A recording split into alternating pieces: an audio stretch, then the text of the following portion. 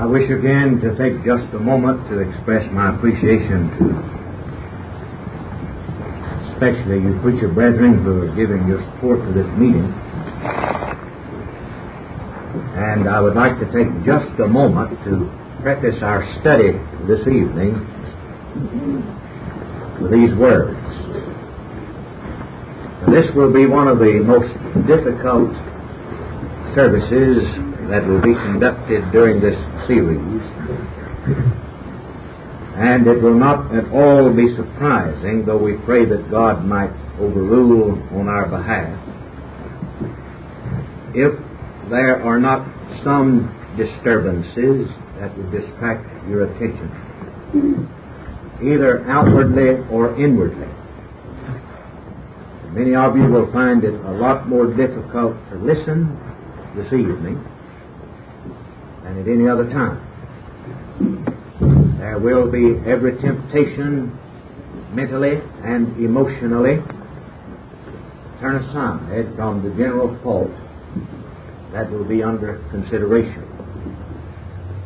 I say this out of sincerity, out of experience, and not in order to try and set a psychological atmosphere for the message.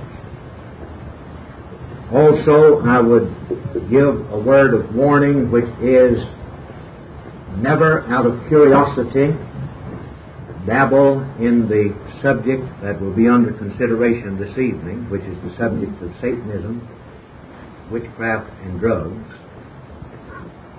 For in so doing, there is every possibility that you will fall under what is known in the realm of counseling occult oppression.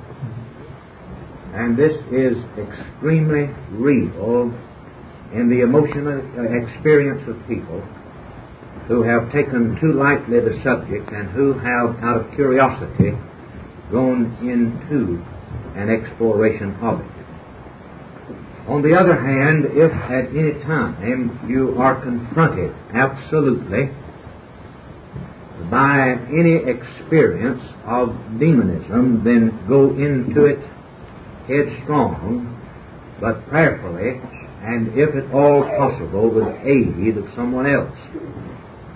I always try to advise that in the counseling of those that might be oppressed by demonic forces because of their having been involved in some form of occultism or other, that they never deal with a subject alone. The reason for this is that you yourself can be brought under attack, though not possessed, and you yourself, in being brought under attack, can be troubled for a long period of time. Also, you will find that in dealing with this realm of experience, this mysterious realm of experience, there is a draining of physical strength.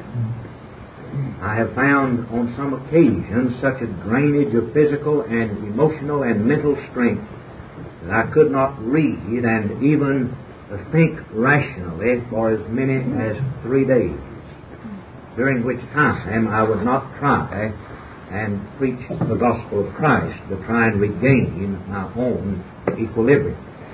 That has come primarily when I have been forced into dealing with someone while alone and without the support of another Christian who has stood with me. So this is not something for entertainment. It is not something just for delving into mysteries out of curiosity, but it's something that we take extremely seriously as being taught from the Word of God. Now, in order to lay the foundation for the study this evening, I want us to read first of all from the book of Revelation, chapter 13. And as Brother Terry has already stated, in order to conserve time and in order to take up another phase of this most important subject in these particular days in which we now live, I am going to bypass any explanation of the Illuminati, which is taken from the word Lucifer, which means the enlightened ones, and treat another aspect of the subject in view of the fact that you have access to the tape where the subject has been treated fully, and now there is quite a bit of printed material available on the subject of the Illuminati and the part it plays in world revolution as a Luciferian movement that you can study for yourself.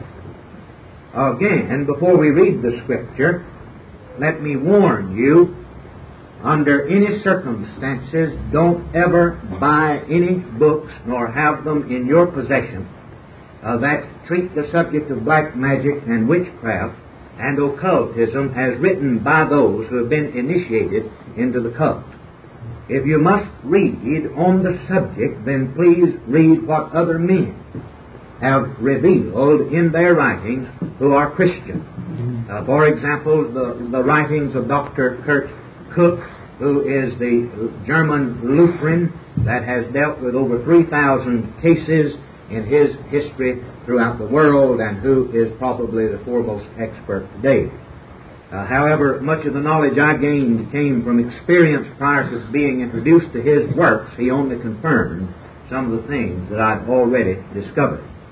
But you can read him, and he has several books, Satan's Alphabet, Between Christ and Satan, Occult Oppression, Occult Counseling, and others that are available, and I believe have been printed by Bob Frabel in Grand Rapids, Michigan. And these are available at bookstores. But never buy any book that deals with the occult.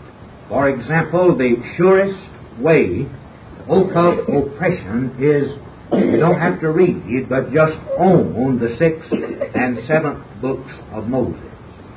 These are the most satanically inspired writings that are available in this generation. And I don't know of any person that has ever possessed these books that have not been in some way or another harassed by demonic oppression. They are extremely dangerous. I'll give you one example. In order to speak on the subject, which I don't do very often, but in order to speak on the subject, I at one time had in my possession Satan's Bible. And I did this in order to read excerpts from it where it was permissible to be read in mixed company, describing the black mass and how to set up a Satanist church and the freedoms and liberties that were offered in this religion of the worship of the devil. And I discovered, however, that there was one series of harassments after another.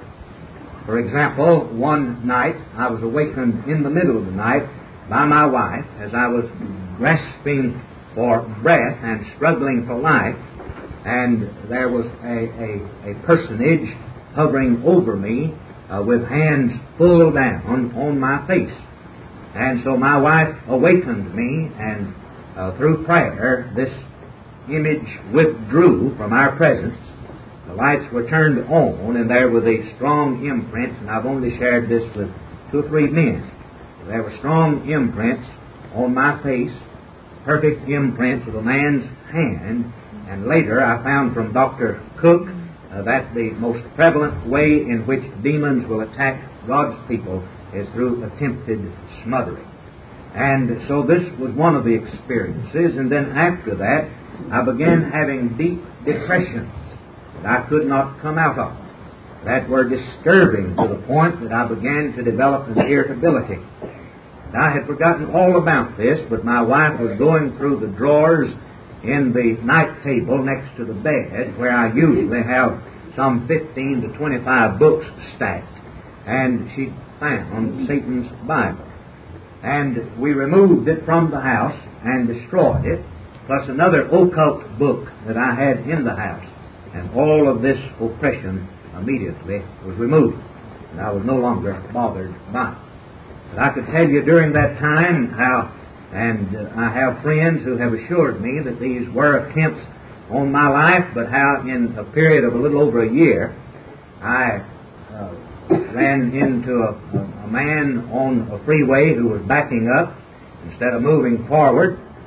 I was doing 75 or 80 miles an hour in an Olds 98 and set the automobile engine back into the seat with me and walked away from it. And then after that, I fell off of a hillside and broke 6 bones in one leg. And then after that, I went over the handlebars of a dirt bike on an enduro track and burst a lung and a kidney. And by the time I got to the hospital, not knowing that I was hurt, I had lost over 5 pints of blood and had to undergo emergency surgery, with the assurance by the doctor that I'd be an invalid for at least a year, and I was back in the pulpit in less than 2 months full time.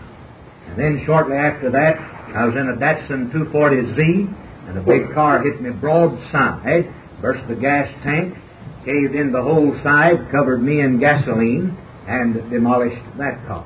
So I am really a risk, and you don't want to ride with me, but things have led up somewhat in the present time. All right, in the book of Revelation, chapter 13, and we have some explanation of this.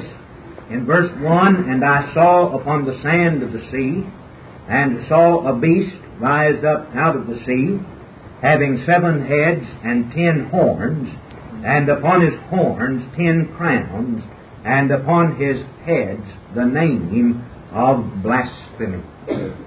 In verse 3, we read, and all the world wondered after the beast, and they worshipped.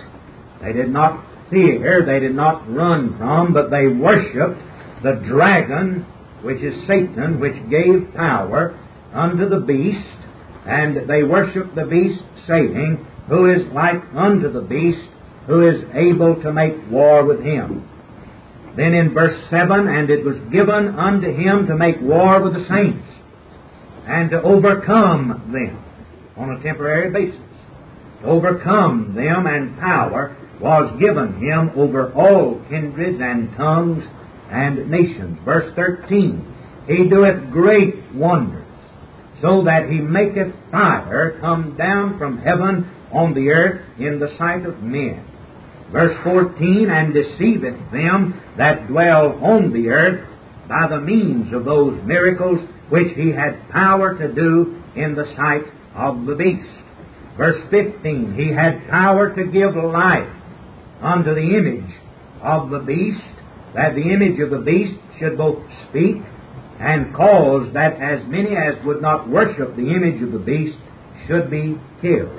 And so there is ventriloquism there in practice by the beast. Then in chapter 9, and I want you to underline verse 21, especially 2 words. Neither repented they of their murders, and here are the words, nor of their sorceries, nor of their fornication, nor of their thefts.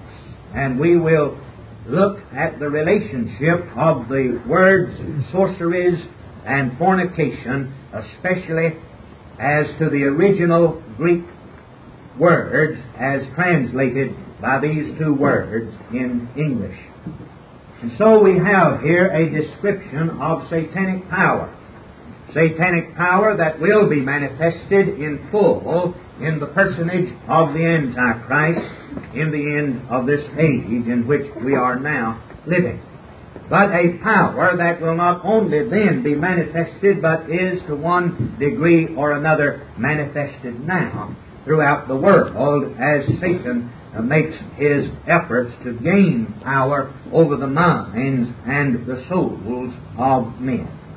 There is going to be an attempted world domination by a man satanically inspired in the latter times, who will be worshipped in the stead and the place of God. As the world system continues to deteriorate, he will be given power to offer a solution to the conflict of world religion, or in world religion, the conflict of economics in world economics, and the conflict in governments through world government. Now, I want us to concentrate on the subject of Satanism and witchcraft, as it is a basic spiritual movement that stands behind and interrelated with the total breakdown of our society. And wherever you find revolutionary activity in communism or elsewhere, you will find in radicalism some relationship to witchcraft and demonism, or Satanism. Now, in order that we might be deceived to not take seriously the situation, Satan would have us to believe that he is either an impersonal force within the universe, a force for evil or good, but an impersonal force, or else, if not some impersonal force, a grotesque figure that no one would be attracted to. This is not at all what Satan is. He is an angel of light, the highest of God's creation, Lucifer prior to the time of his fall, and therefore his ministers are ministers of righteousness as well. I do want to direct your attention to the book of Deuteronomy, chapter 18, which, by the way, is a passage of Scripture in the second law that relates directly to the first commandment, "Thou shalt have no other gods before me." For the practice of black magic and the practice of witchcraft is in reality the setting up of another god or gods in the place of the Lord God Jehovah. And witchcraft also is an attempt to take predestination out of the hands of the sovereign God and put it into the hands of other forces. Actually, witchcraft is nothing more than trying to control the future through magic, trying to predestinate the future through magic. Now, we renounce all of these hidden works of darkness. We renounce any predestination outside of the will and the power of God. We will not commit ourselves one iota to satanic predestination in the form of witchcraft and black magic. Right. Therefore, in expounding the first commandment, God, speaking through Moses, beginning with verse 9, says, "When thou art come into the land which thy God giveth thee, thou shalt not learn to do after the abomination of those nations. There shall not be found among you any one that maketh his son or his daughter to pass through the fire, or that useth divination, or an observer of times, or an enchanter, or a witch, or a charmer, or a consulter with familiar spirits, or a wizard, or a necromancer. For all that do these things are an abomination unto the Lord. And because of these abominations, the Lord thy God doth drive them out from before thee. Thou shalt be perfect with the Lord thy God." And then he makes the promise of raising up the prophet after Moses, which is the Lord Jesus Christ, who will speak to us the true word of God, not these false prophets in the practice of witchcraft. Now, these forces are stated to be the common practice of the nations who are without God. And so the Lord speaks of these as abominations. He first of all condemns the passing of children through the fire, which is februation, the passing of children through the fire. Now, at one time, we would have maybe taken seriously the report of a missionary in a foreign field that this was practiced by those in deepest paganism. But my dear friends, this practice is quite prevalent in this country today. Amen. And I related, I think, in the message in 1970 of the newspaper article that reported this couple in the practice of witchcraft to try and make contact with the spiritual powers of darkness, who dipped their young son into hot boiling water until all the flesh fell from his hips and his legs and his feet in the name of Moloch, passing that child through the fire.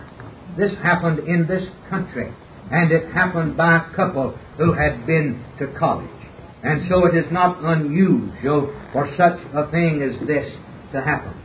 And then a diviner is one who will lay cards or cast lots in order to determine one's future, even in the so-called innocent reading of tea leaves or coffee grounds, all which are associated with Satanism and witchcraft.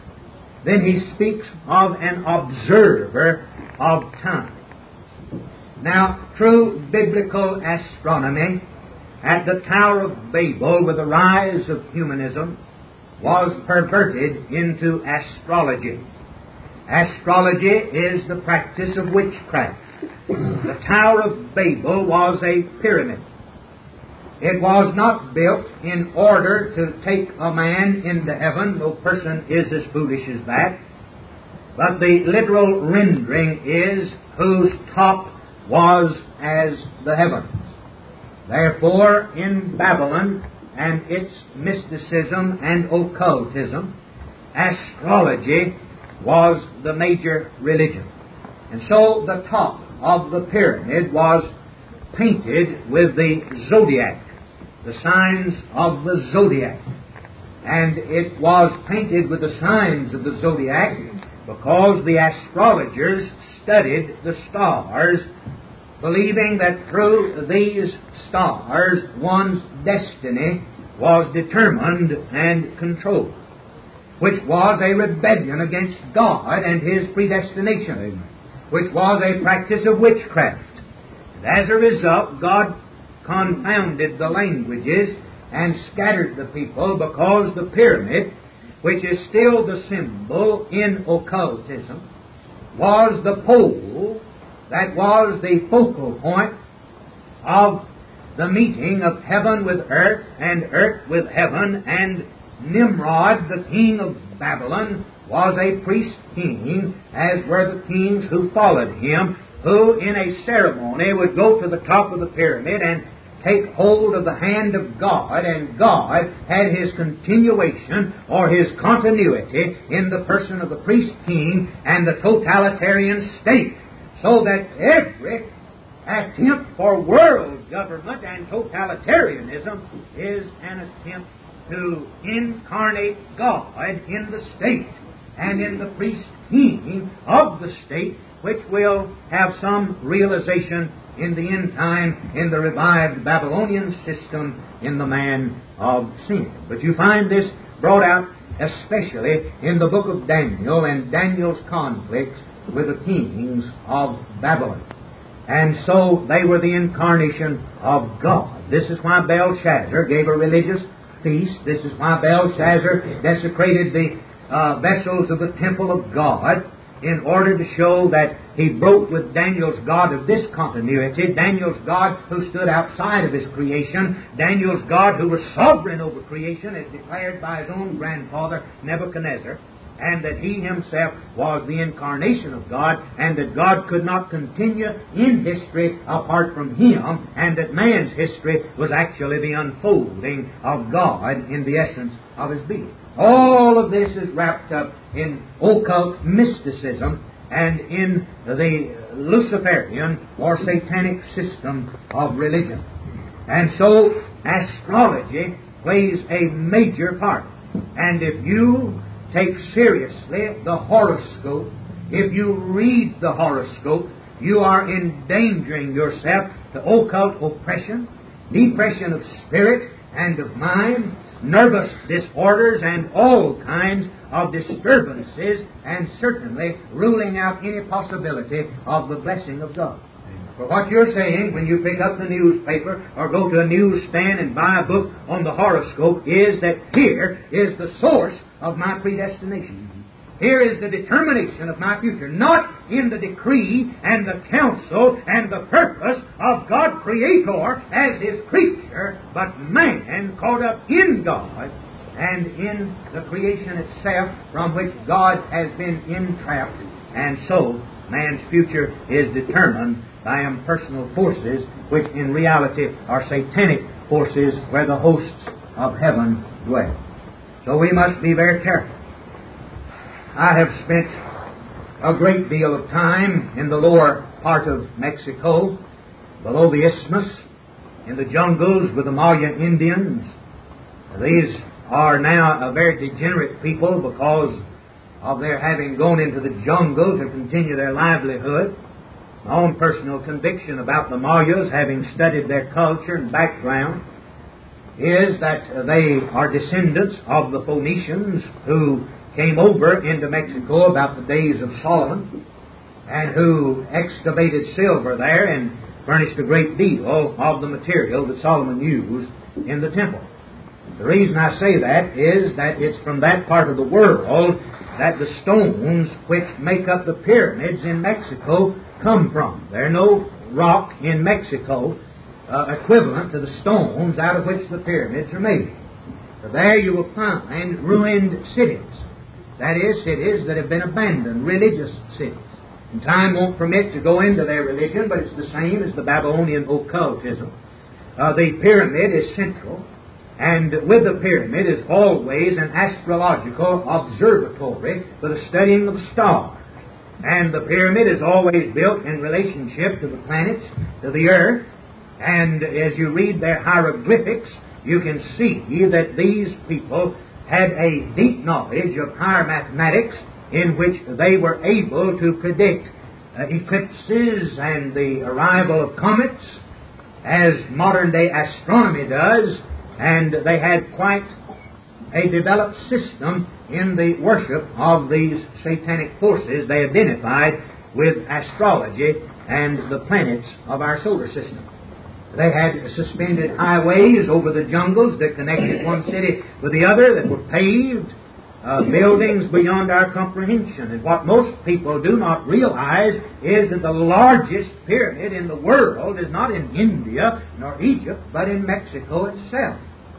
And I was able to go inside of the pyramid at Chichen Itza, and there the altar is still stained with human blood, where these people offered human sacrifices until they were driven into the jungles and abandoned their culture. The blood is still there. And these priest kings that ruled these cities had to be so skilled at open heart surgery that they could take a knife and remove a man's heart and lift that heart out of his bosom, and the man had to see his heart beat before he died, or the sacrifice was no good. And that's how quickly the heart could be removed. And this the Maya Indians were able to do. Their laws almost parallel the Ten Commandments, showing that they had some contact with Israel in old. But here we find that astrology plays a part, and so demonism is also prevalent.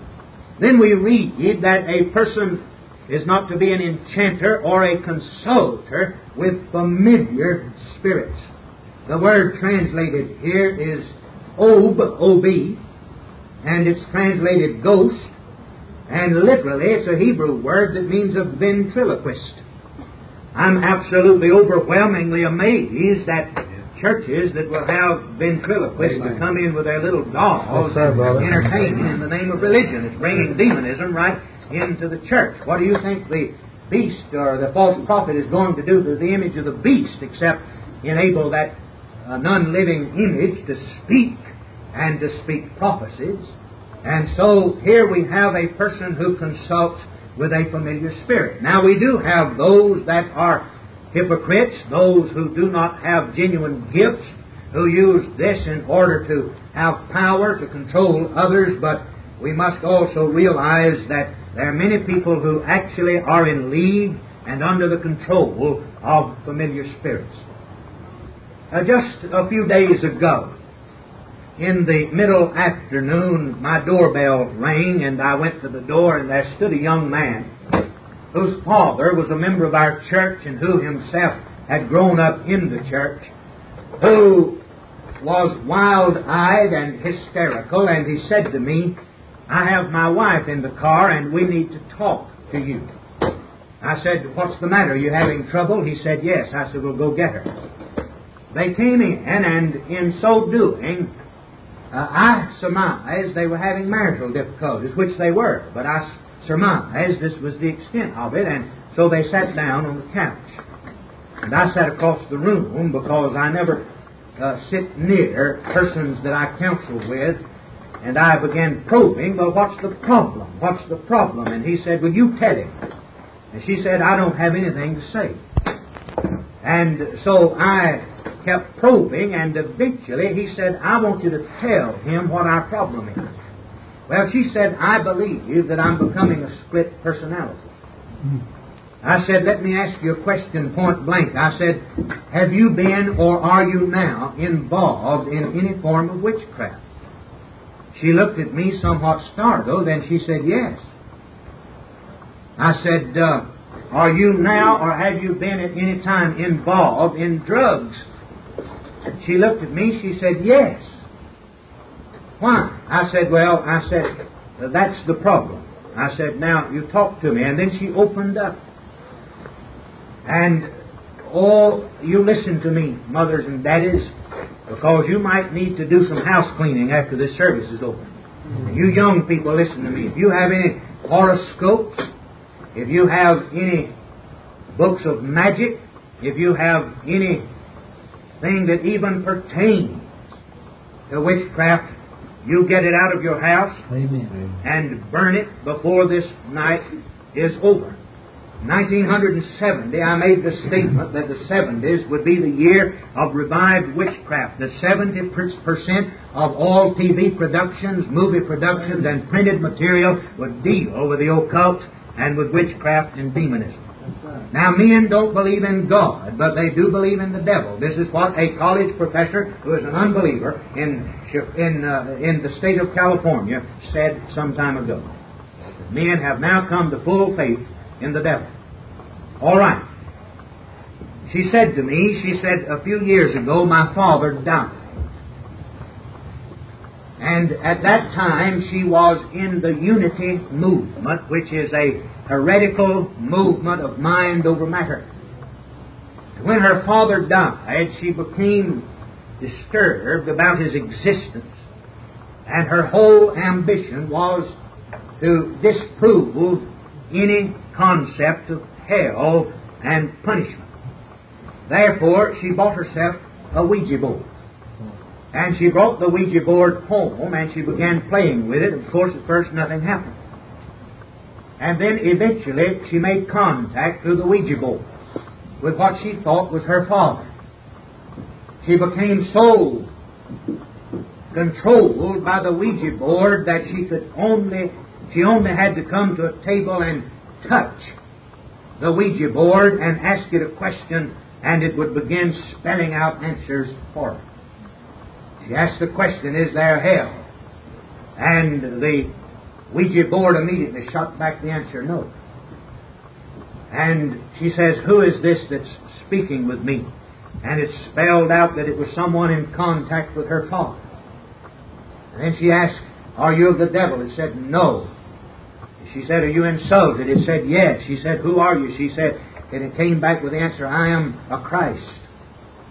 Now, the Christ, the Son of God, come in the flesh. They'll never confess that. And so she was brought under the total control of the Ouija board. Within a few days, she saw her father sitting on the couch with his arms outstretched toward her, and she went to him. And he disappeared, but the imprint was left enough in the couch that her husband could see that someone had sat there. She continued dabbling with this until she went to a medium. The medium said, you have gifts. And so the medium started telling her things that only she and the Ouija board knew. Then they put into her possession books on black magic and started teaching her to communicate with the dead. And then into reincarnation. She kept a suit of her father's, and this suit was used as a talisman to make contact. And on she went with her sordid picture until eventually she was graduated, because at the time she went into witchcraft in the playing with a Ouija board. At the same time she was introduced to drugs. They told her that she should come now on to drugs in order to fulfill her experience, that she would be more able to open herself to the spirit world. And first there was grass or marijuana, and then from that she graduated to LSD, And while on an LSD trip, she literally went to hell, and she came out of that almost insane. But she came out questioning what the Ouija board had said about hell. And then she was plagued with hell. Then after that, there were voices that would speak to her, and visitations at night so that she would become disturbed. And then her home was breaking up and falling apart. So as the last resort, she came to me. And as she started, after she had related this, I started reading scriptures to her, not allowing her to touch me nor me to touch her, since I was alone. And when I read the first scripture, she went blind and couldn't see me or anything. And I read another scripture, and she went into a convulsion. And I thought she was going to die. She showed every signs of death as she was being torn apart in a convulsion, but I didn't dare get up and go to her. If she had died, she would have had to die. I could not afford to touch her. And while in the convulsion, her throat literally blew up like a balloon. This is not imagination. Now, some people are going to say, we for a long time surmised that this fellow Griswold was insane. Now we know it. Well, I'll confirm it. But her throat blew up like a balloon, larger than any gourder I'd ever seen. And then she fainted away after the convulsion left, and she started pulling her blouse, and suddenly there appeared finger marks on her throat as she went through choking. I had to allow her to go all through this. I continued to read Scripture. I continued to pray. Then eventually she came through it. When she did, she was somewhat weakened. She said, "You know, I think I have peace for the first time. What should I do?" I said, "You go back to the apartment. You don't go alone." So I got one of my deacons to go with her and her husband. And so the apartment was visited. I said, "You take down every book, like magic. You take your Ouija board. You take everything you've used in the drug cult, everything that you've used in contacting demons, everything that has been associated with this. Put it in a box, bring it over to my deacon's house, burn it." While they were standing there, my deacon had never taken me very seriously in these things. He said, "Oh, now, preacher, I believe you." But he said, I've never had any kind of experience. I don't doubt your word. I know that the Bible teaches demons." But while he was standing there protecting the girl, there was a large king-size dresser, Spanish furniture, weighed about 300 pounds or better, and the drawer slid open. He stepped in. He just pushed the drawer to. He was a little bit shaken. He didn't know just exactly what was taking place. And he stood there in the door again, and she continued to pull these things out of the closet. She found the voodoo doll that had been put there. This was an intelligent girl now. And that drawer slid open again. He walked back over and pushed that drawer to, and then I tested the drawer to make sure that it was not slanted, that it was not on rollers. And it was so loaded that you actually had to pull with force to get it open. Then, in just about 3 minutes, after she reached for that Ouija board, she went into another convulsion. She became hysterical. She was frozen. And that 300-pound dresser just lifted up and floated 1 foot away from the wall and sat down. And by this time, and my deacon was almost in a state of panic, but he was a believer. He knew the reality of it. He said, "If I'd never seen it, I wouldn't believe it." Well, we finally got the stuff out, got it into a barrel, and 1/2 gallon of gasoline was poured over this material. A torch was lighted, put into her hands, and she was told to throw the torch into the barrel and then jump back because the gasoline would naturally explode. Believe it or not, the torch went out. And try as she would, that gasoline would not burn. So her husband got another 1/2 gallon, poured it into the barrel, Another torch was lighted, put into the barrel, and just a little flame came up. Then the substance was stirred, and it took an hour and a half to burn it. And that parts of that Ouija board that she had broken stood up in that flame and defied it until 1 hour and 1/2 passed. And then it bowed over, and the flame caught up, and it was devoured. Now, if the dragon can make fire come down from heaven, he can quench fire on the earth. You say, well, do you have any biblical grounds for that? I sure do. In the book of Acts, when Paul preached in Ephesus, Yes. all of the people there that had dabbled in the black arts Amen. and black magic brought all their books Amen. on magic and witchcraft and burned them in the middle of the street. And they were not delivered until that actually took place. Amen. Now this girl has been delivered from possession. She finally recognized. She didn't know it was demonism. She didn't know anything about demonism. But when she started being delivered, she started realizing that she was being possessed. She said, more and more, I am becoming less and less a person, and a new personality is emerging from me. She wanted to go to a psychiatrist. I said, if you go to the average psychiatrist who doesn't know the front of the Bible from the back side, he'll tell you that you're schizophrenic, that you're suffering from an extreme dementia praecox. You'll be put into a straitjacket and hauled away to the asylum, and the demons will completely and totally possess you. You know, she was in church after that. Heretofore, she couldn't understand anything. I preached on the substitution of Christ. She came down to the front of the church after the service. She said, I understand that. I see that. She says the word Savior has a double meaning to me now.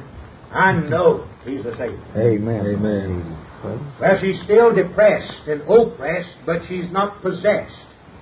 And here I give this in order that this illustration might show to you the danger of dabbling in witchcraft, the danger of possessing what we even consider to be toys, like the yes board, we, French for yes and ya, the yes in German, Ouija, the yes board, showing you that even that is the most prevalent means in this day by which demons possess individuals. One morning, my telephone rang. My missionary from France, Bill Clark, was at our home. And Bill had witnessed a great deal of demonism in France because of the heavy influence of Catholicism and its superstition there, and also in Scotland, beyond anything that you can imagine. My telephone rang at 3 o'clock in the morning, and the voice said, Preacher, you'd better get down to the church. Someone is tearing it apart. Well, I went down to the church just as hard as I could. There was a boy and a girl there. And they had ripped off a downspout. They were trying to get into the church. I realized that they were on drugs. I realized their purpose was to get inside the church, to try to steal something, to swap it for drugs. So I confronted them right away with the Word of God. And this girl attacked me with the most unbelievable vulgarities that I've ever heard pour out of the mouth of a person. And I asked her, I said, would you like to be delivered from the power that grasps you? She let out a string of cursed words and said, no, I want to go to hell. I've sold my soul to hell. And she cursed me again. I said, you want me to pray for you? She said, you pray for yourself. Don't pray for me. I said, what's wrong with you, young lady? She said, I am possessed. And I intend to stay possessed. And so again, an illustration of possession with drugs, and drugs with possession, and all of it with witchcraft. Now, I don't advise the reading of The Exorcist, and certainly not the seeing of the movie. Amen. Amen. Well, The Exorcist was actually based on a real-life case history at Georgetown University, in which it took over 3 years to deliver that young girl from demonic possession. By revealed facts that Fidel Castro himself has dabbled in witchcraft to the extent that those in the inner circle of his party actually drink human blood in their rights. And many of the prisoners that were killed under his regime had their blood drained totally from their bodies. This has been confirmed by agencies of our own government. We know that such men as Henry Wallace, one time Vice President of the United States, who had the Illuminist symbol of the pyramid put on the dollar bill as the seal of the United States, was a dabbler in occultism and black magic, and also a revolutionary. All right? Now I want us to come, and if your patience can hold out, to see, and the reason I don't want to deal with the pyramid and with Illuminism, I want us to see how another symbol is related to this whole practice. Always Satanism has had its symbol, just as the Christian faith has its symbol. Also, you will find that witchcraft always uses certain symbols in its rituals. Now, most of our people today wear the sign of Satan either as a piece of jewelry, or as painted on their automobiles, or as bumper stickers, which is today called the peace symbol. Now, any Christian that displays the peace symbol is again dabbling in Luciferianism, in Satanism. So I'm going to try and give to you the history of the peace symbol, so that you might see for yourself. What I'm giving to you can be verified by history itself. Now, the peace symbol itself, as we have it today, dates back to Emperor Nero, 54 to 68 A.D. At the time, the Apostle Peter was crucified upside down on a twisted cross. Any study of history will reveal that the twisted cross became known as Nero's cross. Now, it must be kept in mind that Nero's mother was a practicing witch. She practiced the black arts. Nero, her insane son, was undoubtedly driven to insanity because of his dabbling in occultism. Now, he picked up the twisted cross from old ancient Babylonian symbols, which always symbolized Satan. And in the first century, among the Christians of that century, Nero's cross became generally known in the church as the sign of the Antichrist. And this was its first appearance. Upside down, which symbolized Nero's victory in the crucifixion of the Apostle Peter. Now, in 70 A.D., when Generalissimo Titus brought Jerusalem under siege, according to ancient history, the banner which he flew over his army was Nero's cross, or the peace symbol. And during the whole time of the destruction of Jerusalem, this banner waved in the wind, showing that there was a total stand against the concepts of the Christian faith. Now, this particular picture that I'm showing to you is the peace symbol as it appeared on a fence at Princeton University for over 6 months. However, in the Dark Ages, in medieval times, Nero's cross was officially adopted as the appropriate sign by the Satanists who met in opposition to the Christian church and who sought to make a mockery of the teachings of Christ, and who at that time instituted the Black Mass. Now, even Anton LaVey outlines that the Black Mass, who, by the way, is the head of the Satanist Church, the Black Mass is often held by laying the nude buttocks of a prostitute in the Satanist movement on the pages of the open Bible. And then through the sex orgy that is performed in the name of Satan, the Word of God is defiled when a cross is painted black, twisted and turned upside down, which is the peace symbol. All right?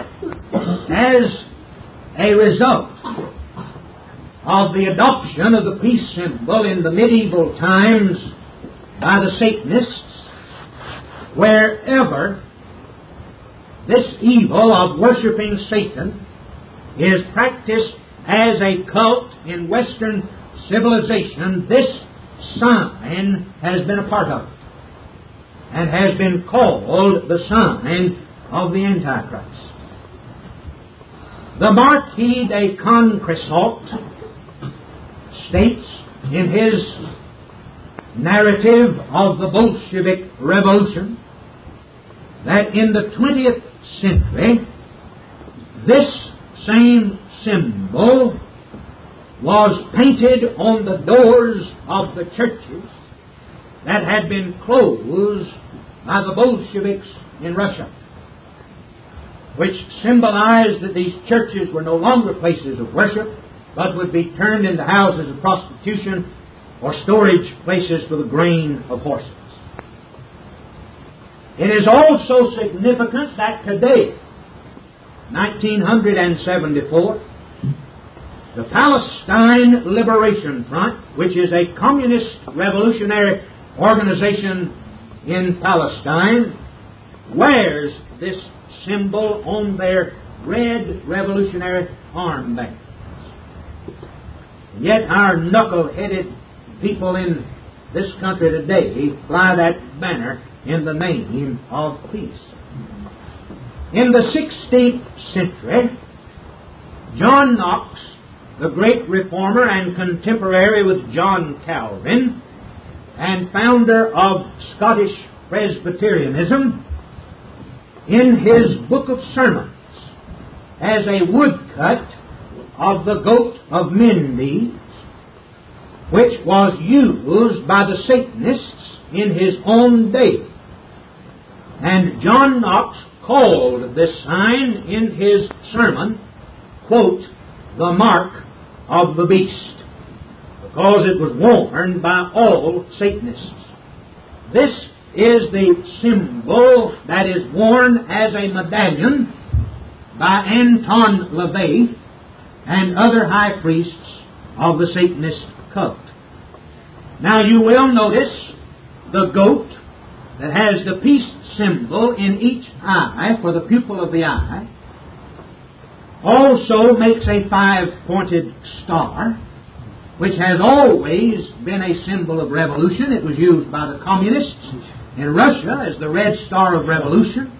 Amen. And the goat, which represents Satan. Now, the peace symbol was taken from this because if one places his hand at the lower point, his fingers at the other points, he gets the peace symbol.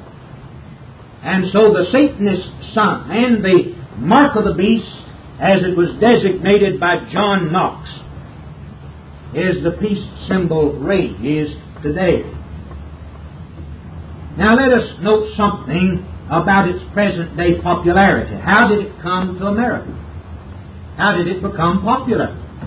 First of all, Lenin said, as an ultimate objective, peace simply means communist control.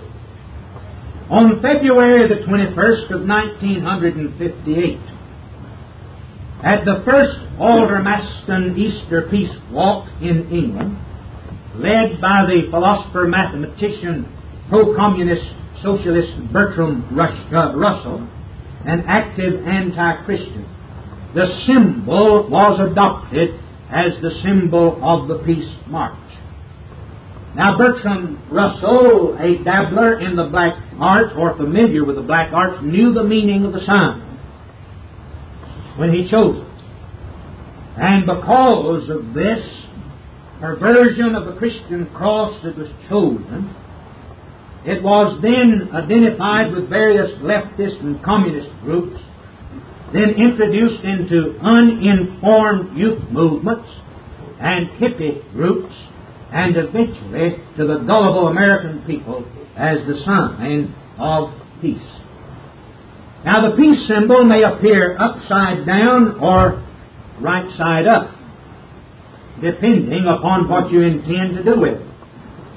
It is an old ancient rune, and actually it was adopted by the Teutonic people as a part of their alphabet, and it has appeared even in the ancient Mayan culture right side up in order to invoke the spirits to favor their corn crops with an abundant harvest.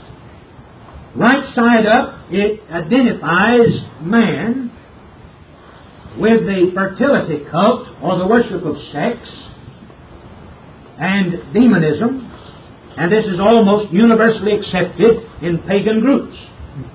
Upside down, it represented man fallen or became a symbol of death.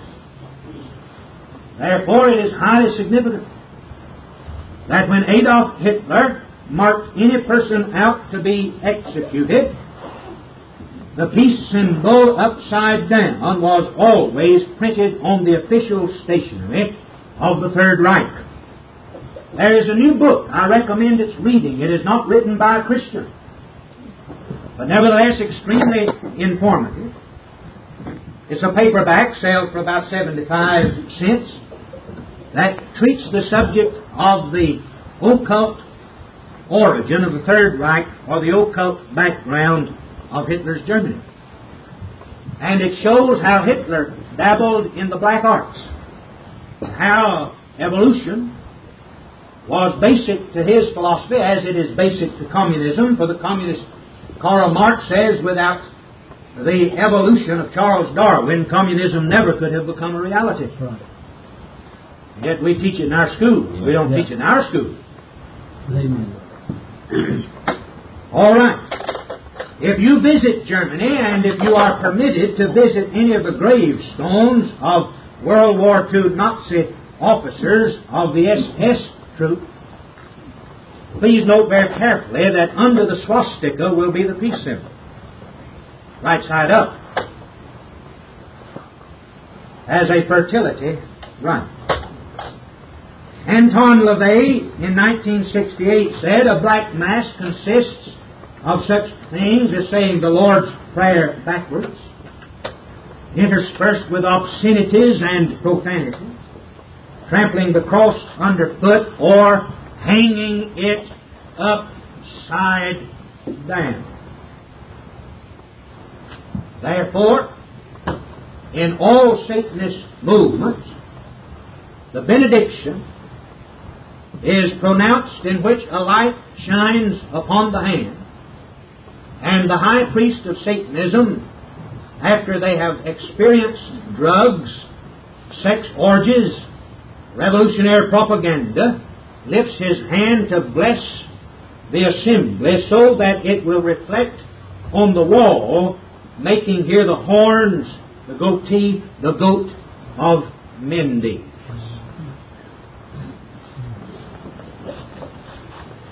Also, the communist symbol, the hammer and sickle, was derived from the peace symbol, and therefore is the official sign of world communism today.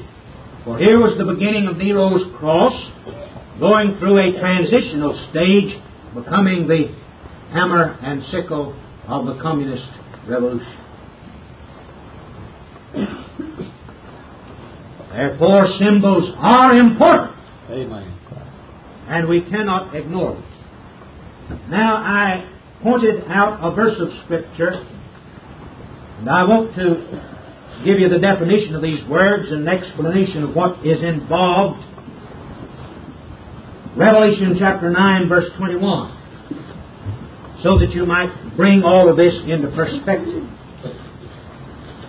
Now, if Revelation is a picture of what shall take place at the end time, and if we are approaching the end time, we have reason to believe that these events are casting their shadow before them. So we read, neither repented they of their murders, nor of their sorceries, nor of their fornication, nor of their thefts. And all these murders, sorceries, and fornication, thefts, belong to the Satanist cult and are practiced by Satanists. Now there are two words that I want you to note in particular. The word fornication appears a number of times in the book of Revelation. Most significantly in chapter 17, where we read of the great whore in verse 2, with whom the kings of the earth have committed fornication, and the inhabitants of the earth have been made drunk with the wine of her fornication. Verse 4, having a golden cup in her hand, full of abominations and filthiness of her fornication. And upon her forehead was a name written, Mystery Babylon, the Great, the mother of harlots, the abominations of the earth.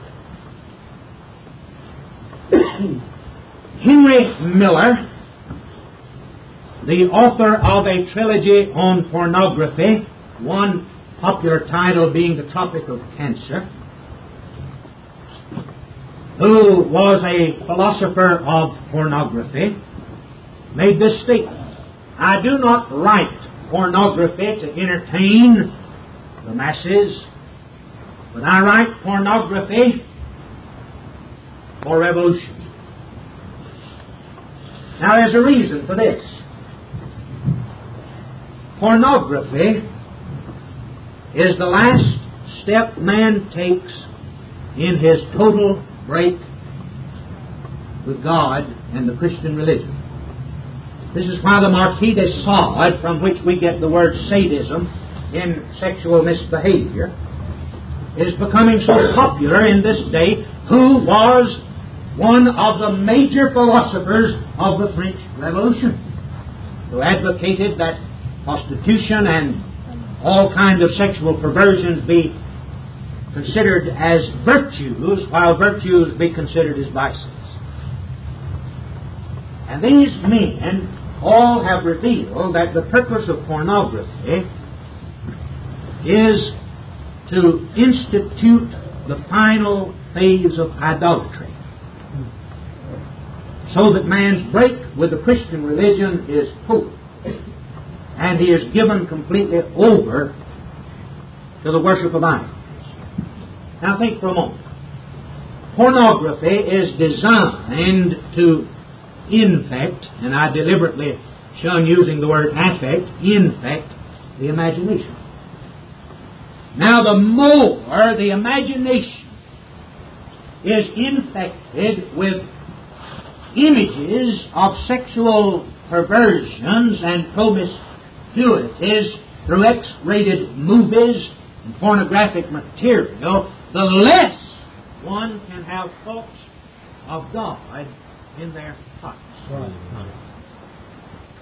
Therefore, the Bible does not say that the heart of man is evil continually, but it says that the imagination of his heart, of his mind, are evil continually. Amen.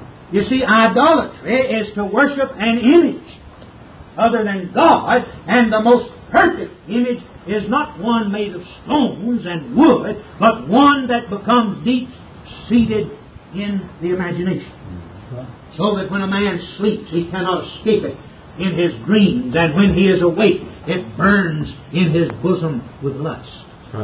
Total idolatry. Now hold on to your seat. The word without exception that is translated fornication in the book of Revelation, which the nations are going to commit in their idolatry, the whore of Babylon is the Greek word porneia, from which we get the English word pornographic or pornography. Same word. Who give themselves over to the pornography of the whore of Babylon. They will not repent of their pornographies. And there is no secret as to the fact that pornography is promoted in the drug cults and the Luciferian cults and the anti-Christian cults. And wherever you find drugs, you find pornography, because this was also one of the items that this young lady had to strip her house of and burn. Pornography. Now we come to the word sorcery. In the book of Galatians chapter 5, we read that the works of the flesh are and witchcraft. Now the word sorcery and the word witchcraft are translations of the same Greek root, or the root Greek word. That Greek word is pharmakia in its noun, pharmakos in its adjective. And just the pronunciation of the Greek word should give you some implication of an English word that we get from it. Pharmakia, pharmakos, pharmacist, pharmacology, pharmacologist. Now don't you dare go out of this meeting and say that Farrell Griswold got up and said that all pharmacists were witches. There is a legitimate usage of drugs as they are properly dispensed for the alleviation of pain. There's also an illicit usage. And you'll find just as much illicit usage of drugs among adults as you do among youngsters. They only go by the route of prescriptions rather than illegal trade. You're right. Amen. Therefore, we have a large percentage of our present-day population either anathematized on alcohol or extremely powerful tranquilizers that deaden the mind. And then you find obese people, that's just in plain old Alabama language, people that are too fat, who don't have the willpower to push away from the table to go down and get some uppers, because your diet pills are amphetamines, they're uppers. They'll drive you clean out of your mind. I've seen people have nervous breakdowns. If you get started on amphetamines, then you'll have to get something to bring you down. And if you get down too low, you'll have to get up high again. And so it's just a vicious cycle, and eventually you get on something stronger. The pharmakia. Now, I took out of your pastor's study his dictionary of Greek words by Vines, and Vines says pharmakos, adjective, one devoted to magical arts. One who uses drugs, potions, spells, enchantments.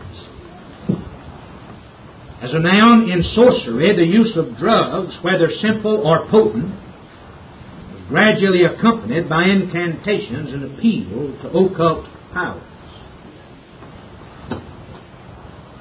Therefore, we have the drug cult with its spells and its potions, and a deadening of the senses to all morality that has paralleled in its popularity the rise of revolution and anarchy and the rise of Satanism in this country.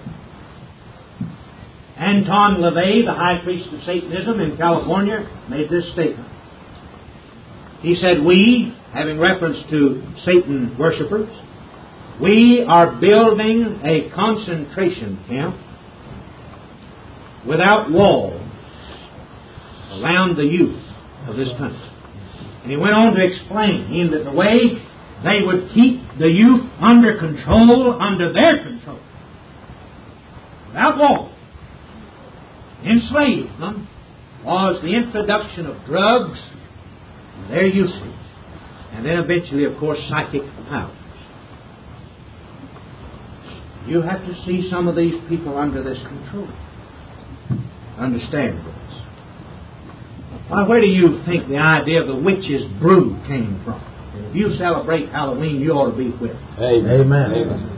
It's a pagan holiday. October the 31st is not Halloween, it's Reformation Day. That's the day Martin Luther nailed his 95 Theses on the door of the church and started the movement of freedom. Yes. Where do you think we get the idea of the witch's brew? The pharmakia, standing, brewing the drugs. And most of these drugs were hallucinatory because the idea of a witch flying on a broomstick, these hallucinatory drugs gave them the sensation of flying.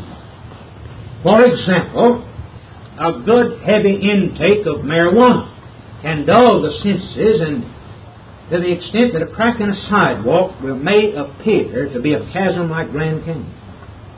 Oftentimes you've seen people standing at a curve frozen because it looks as if it's several stories high and they can't step off. They're pathetic to behold. Or like Art Linkletter's daughter, they look out a window from an upper story and it looks like it's only one step down and out they go to their death. You say, now, preacher, you don't believe that marijuana is dangerous, or somebody said marijuana, and the name is Marie. Let me read you what the Commissioner of Mental Health said in an AP report. Dr. David Wade. He says we're getting good, substantial research evidence to indicate that marijuana is causing brain damage, irreversible brain damage. He says, first, marijuana causes personality alterations, a flattening of the personality. In other words, the person is absolutely dependent on other people. You can't make final decisions for yourself. Flattening of the personality, what we might call a decay of the moral fiber. And he goes on to say that any person who consistently takes in a drug like marijuana will destroy that part of the brain that responds to moral reasoning so that they will become totally amoral, unable to make moral decisions. So this is an enlargement upon the idea of the Illuminati. And I believe is sufficient to show from the Word of God itself that there is an interconnection, interrelatedness between symbols which become religious symbols, pornography, the drug cult, the Satanist cult, revolutionary activity itself. If you have any doubt of this, then I would encourage that you read for yourself available materials that will show this relationship in the age of Aquarius. Our Father, we thank Thee for Thy protecting hand, that in Thy discriminating grace Thou hast seen fit to preserve us from the horrors of this hell that we have discussed this evening. In the name of the Lord Jesus Christ, and by His mighty power and through His marvelous grace, on the grounds of His atoning work, I pray, O Lord, that Thou wilt preserve all of Thy people here in this evening gathered from any oppression on the part of the enemy and his hosts. Thou wilt enable Thy people to clear their domain of any objects that might be pervertedly used by demonic forces to the disturbance of their mentality and emotion. Oh Lord, if we have those in our midst that have been deceived by the master deceiver into dabbling with drugs and playing with the occult, experimenting with witchcraft, that Thou wilt grant unto them repentance by the power of Thy Holy Spirit. For we pray in the name of Jesus Christ our Lord. Amen.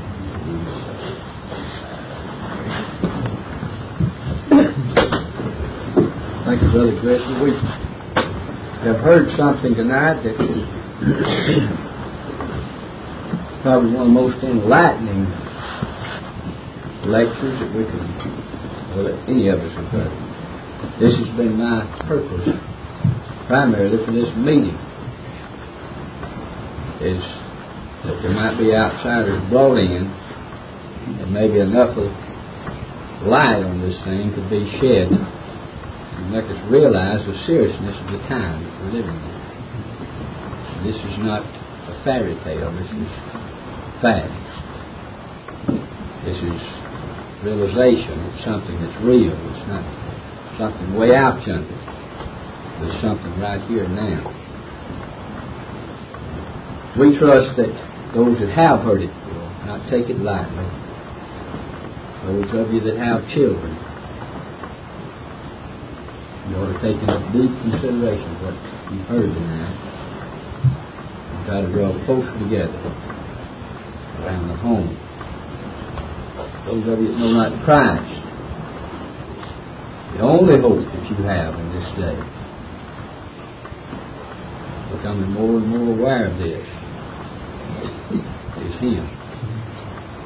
You see, He has the power over him who had the power over death. He destroyed it. Who had that power. You see, the book of Revelation teaches us that those that overcame him by the word of their testimony, by the power of the blood.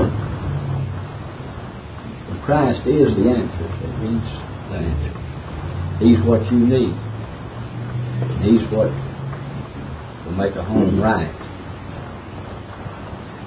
Make a home worthwhile. I trust you will consider these things that's been said tonight. Let's stand to our feet.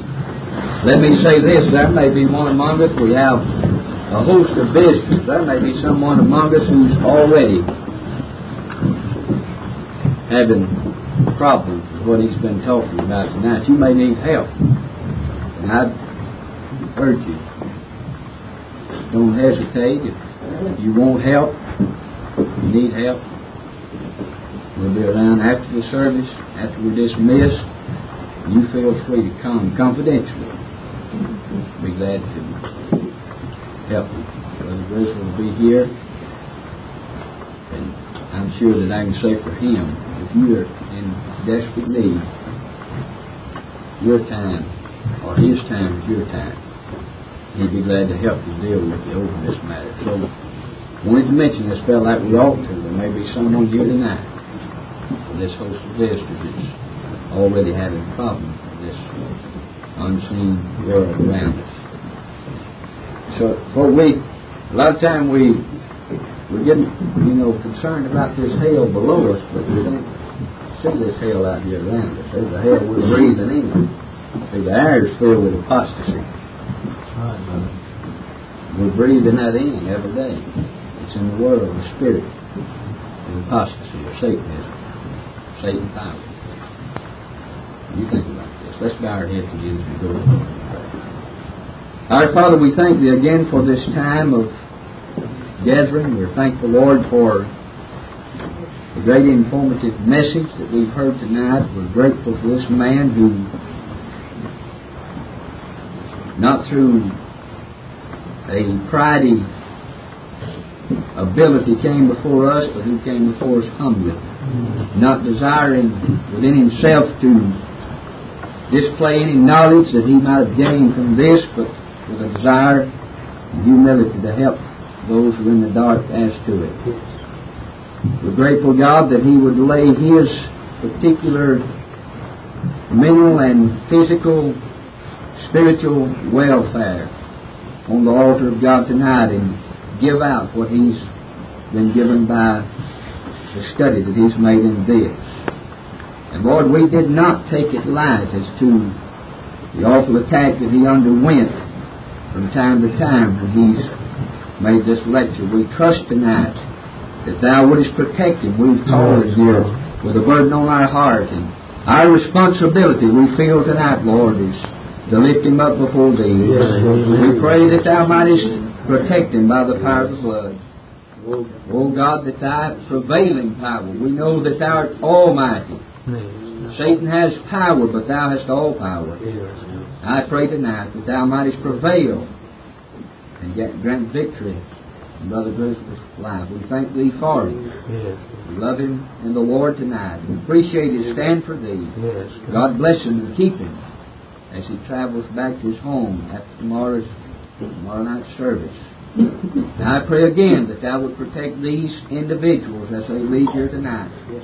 We pray, O God, and plead the blood of Jesus Christ on their welfare, upon their safety as they leave this building. But again, Heavenly Father, help us to be very, very conscious of the seriousness of the hour we're living in. We thank Thee for Thy eternal blessings. We thank Thee for Thy sovereign grace in Jesus Christ, for Thy atoning sacrifice that You made on Calvary. We thank Thee in Jesus' name. Amen. We dismiss. This Reformation audio track is a production of Stillwater's Revival Books. SWRB makes thousands of classic Reformation resources available, free and for sale, in audio, video, and printed formats. Our many free resources, as well as our complete mail-order catalog, containing thousands of classic and contemporary Puritan and Reformed books, tapes, and videos at great discounts, is on the web at www.swrb.com. We can also be reached by email at swrb@swrb.com, by phone at 780-450-3730, by fax at 780-468-1096, or by mail at 4710-37A Avenue, Edmonton, that's Edmonton, Alberta, abbreviated capital A, capital B, Canada, T6L3T5. You may also request a free printed catalog. And remember that John Calvin, in defending the Reformation's regulative principle of worship, or what is sometimes called the scriptural law of worship, commenting on the words of God, which I commanded them not, neither came into my heart, from his commentary on Jeremiah 7:31, writes, God here cuts off from men every occasion for making evasions, since he condemns by this one phrase, I have not commanded them, whatever the Jews devised. There is then no other argument needed to condemn superstitions than that they are not commanded by God. For when men allow themselves to worship God according to their own fancies, and attend not to his commands, they pervert true religion. And if this principle was adopted by the Papists, all those fictitious modes of worship in which they absurdly exercise themselves would fall to the ground. It is indeed a horrible thing for the Papists to seek to discharge their duties towards God by performing their own superstitions. There is an immense number of them, as it is well known, and as it manifestly appears. Were they to admit this principle, that we cannot rightly worship God except by obeying his word, they would be delivered from their deep abyss of error. The prophet's words, then, are very important when he says that God had commanded no such thing, and that it never came to his mind, as though he had said that men assume too much wisdom when they devise what he never required, nay, what he never knew.